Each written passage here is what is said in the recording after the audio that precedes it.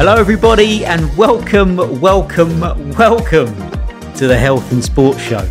My name is Tom Butterfield and I'm tickled pink to be your host today. It's true.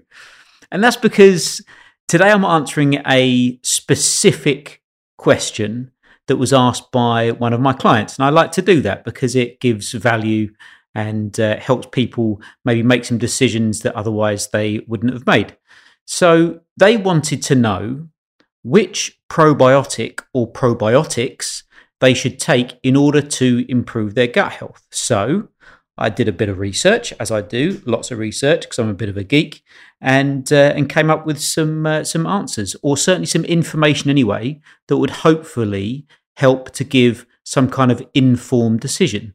So shall we get started? We're pretty obsessed with viruses at the moment, aren't we? It's kind of been in the news once or twice over the last 2 years. But did you know that viruses, bacteria, microbes and fungi are all over and inside our body? Yeah, that's right. But if kept in the right balance, these can actually contribute to making us both healthier and happier. You've probably seen or heard TV adverts mention a community of healthy bacteria that live inside our gut.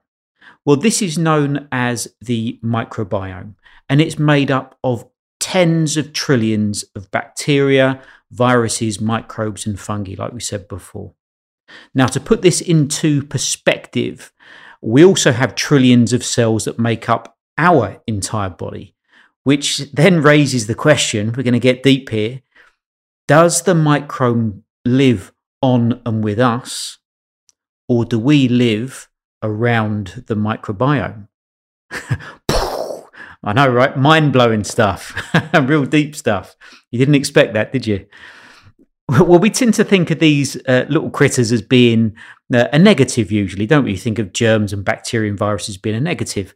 However, the more we research the microbiome, the more we can see that there is definitely a good side and an undoubted level of symbiosis at play within the microbiome. Just like in nature, for example, you've got the shark and the pilot fish that help each other, protect each other, keep the pilot fish help to clean the shark and what have you, get parasites off. And then the sea anemone and the hermit crab, where the sea anemone helps to protect the hermit crab. So we rely on a thriving, healthy microbiome just as much as it relies on us. So that symbiotic relationship. And through research, there's now links showing that improvement in the microbiome, so we could sort of interchange that with saying improved gut health, can help with a variety of mental health disorders as well. And I'm sure 10 years ago, if we'd said that problems with the gut health could actually be contributing towards depression or anxiety, you probably would have been laughed out of the room. But now, not only these mental health issues, we're also finding links to microbiome irregularities and obesity, diabetes, and a host of other health conditions. And we've really only started to scratch the surface with understanding what the microbiome actually does and how it affects us. It's, the deeper you go down the rabbit hole, the more interesting, fascinating and exciting it becomes, thinking what we're going to find out in the future, at least to a health geek like me anyway. So as I was asked before, what probiotics should I take in order to improve my gut health? So this isn't the first time I've been asked this question of should I take probiotics in order to improve my gut health? And my answer to this is usually a yes. But perhaps it's not in the way you're thinking. So just stick in with me and I'll answer this question as I move through the rest of this episode. So first, as I'll say with everyone, before we try and fix something, we first need to try and understand what it is we're dealing with first. So let's take a look at how the gut works.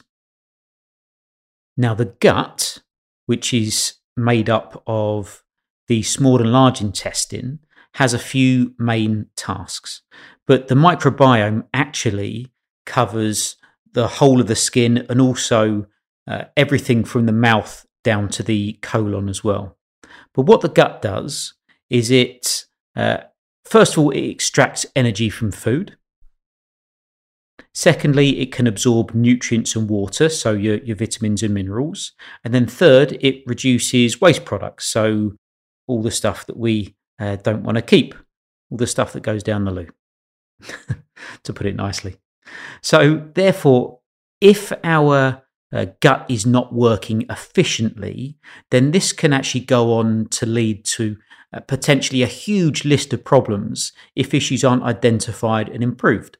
So probiotics aim to improve the amount of healthy bacteria in our gut in order to allow the microbiome to protect the gut and to keep it working efficiently. One of the most common ways to take probiotics is through supplements. So that's usually what people expect me to say is what capsules they can take and which ones we recommend, which there are some that we do recommend, but there are some other options as well. There are literally thousands of these supplements to choose from, and it can be quite overwhelming when we try to pick the right one for you, because it all depends on what you're looking to improve. But let's just back up a little bit, because before we go into the whole capsule supplement side, we can look at a few other things to try and get the basics right first. So first, we need to take a look at our basic diet. Supplementing a diet that's full of processed foods, refined carbohydrates, processed sugars and meats, etc., with a wonderful, expensive probiotic is it's a bit like putting glitter on a turd, in all honesty. It might sparkle a little bit, but you're not going to look to keep it. It's a turd after all, isn't it? So we're looking to improve that basic diet first of all. So that's the step one, is to eat a diet that includes a wide variety of fresh vegetables, legumes, pulses, fruits, and foods that are generally high in natural fiber. The closer these foods are to their natural form, the better. Eating a microwave bean and vegetable chili from a packet isn't really what we're looking for. Try and buy it fresh and then cook it yourself so you know what's in it. Step 2 could be to improve or increase the amount of fermented foods in your diet, because these act as a wonderful natural probiotic. So examples of these are kombucha, which is a fermented tea. We have kimchi, which are fermented vegetables, very common in Asia, especially Korea. We have kefir, which is a fermented milk product.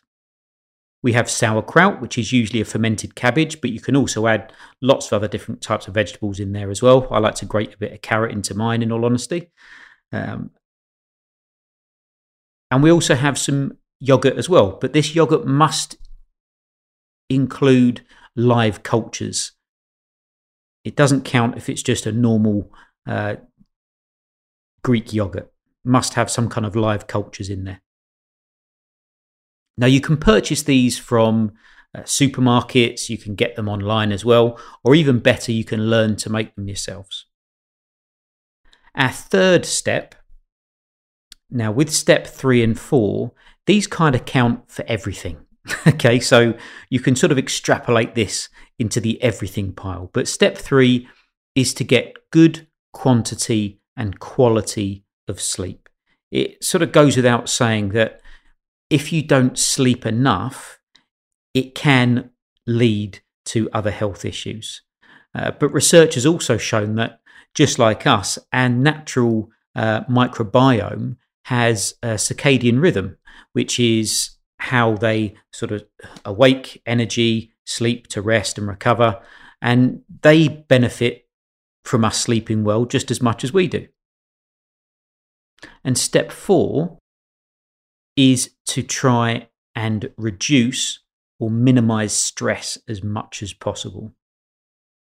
Excess prolonged periods of stress in our lives have been shown to have a very detrimental effect on our microbiome.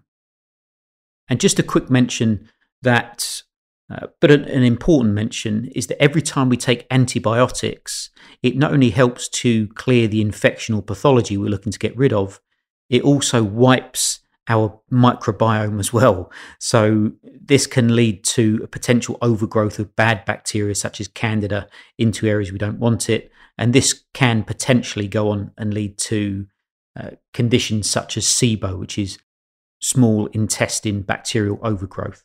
And I believe that in some countries, I'll have to check this to be sure, but I've heard anecdotally that some countries where you take an antibiotic, you'll actually be prescribed a probiotic at the same time in order to help speed up and restore that balance of your natural microbiome.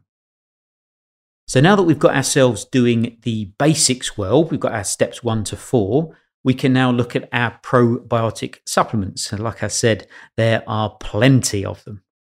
On the whole, if you're doing steps 1 to 4 well, then you shouldn't have too much need for probiotic supplementation, in theory. However, everyone's different and life is not lived in theory, okay?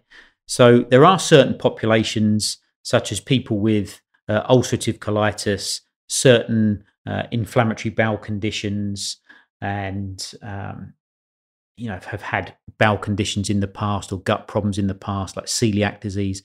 Those sorts of people may well respond better or require a probiotic better because their ability to absorb nutrients into their gut has been adversely affected already. But if you are looking to take probiotics, then there's definitely a couple of simple tips that I can give you when you're trying to search through these thousands of supplements.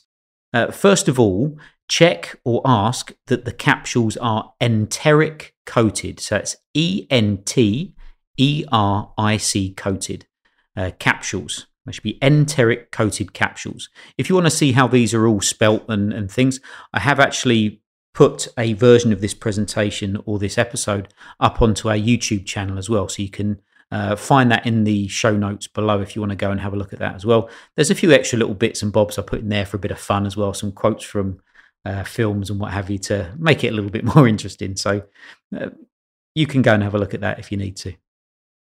But having the enteric coated capsules gives us a greater chance of the probiotic actually reaching your gut rather than the capsule being dissolved in the gastric juices of your stomach.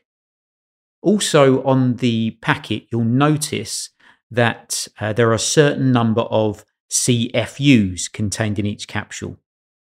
Now, this number should be at least 5 billion. If it's less than that, then just move on to the next one. It's probably a cheaper option and not really worth your while.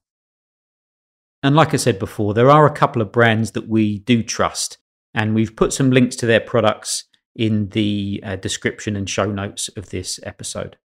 But overall, probiotics are really interesting, and no doubt that we'll learn more about how the probiotics work and how effective they are, and then which probiotic is best for each individual as we start to learn and understand more about the microbiome. So sort of reverse engineering, really. But even though there's no definitive answer to how effective probiotic supplements are, we should always remember that we should listen to our bodies. Now, if you're taking a supplement of any kind, but certainly a probiotic, and you've noticed a good improvement or a noticeable improvement since taking them, then that should be good enough reason for you to continue. If you're not sure if there's any change, then obviously you can stop taking them. They're not prescribed medications or anything like that. You could stop taking them temporarily and then just make either a mental or written note to see if you do feel any difference. Just see it as an experiment, which of course, that's what our health and our life really is, just one big experiment to find out what works best for you. So let's summarize those things that we can do to help our microbiome. So step 1 was to improve our diet. So try and minimize and restrict the amount of processed foods that we have in our diet. See if we can replace them with nice, fresh, well-sourced vegetables, legumes, meat as well. I don't want you to think that this is just a vegetarian diet you need to go for. But again, you want to be looking for well-sourced meats rather than the processed meats. Step 2 is to increase the amount of fermented foods in your diet. So we've got our kombucha, we've got our kimchi, we have kefir, we have sauerkraut, and then we've got our yogurts with live cultures in them. Step 3 is to try and get good quantity and quality of sleep. This is important not just for our microbiome, but for our bodies and minds as a whole. And step 4 again falls into that category of minimizing stress. If you can minimize stress, again, not just helping the microbiome, it reduces the amount of cortisol in our body, which is a stress hormone, which can go on to cause other health issues. If you can do those, that's a great place to start before you even look at popping any capsules or probiotic pills. But if you do look for probiotic supplement, then remember your enteric coated capsules will help the good stuff inside get down to where it needs to get to rather than getting completely fizzled in the stomach acid. And then also look for the amount of CFUs. Look at that on the label. We've got an example label on our YouTube channel of this episode. So you can pop onto there if you like. Again, it's in the show notes if you want to. And you can see the amount of CFUs should be above 5 billion. But thank you for listening. Take care of yourselves, and we'll see you at the next episode. Bye-bye.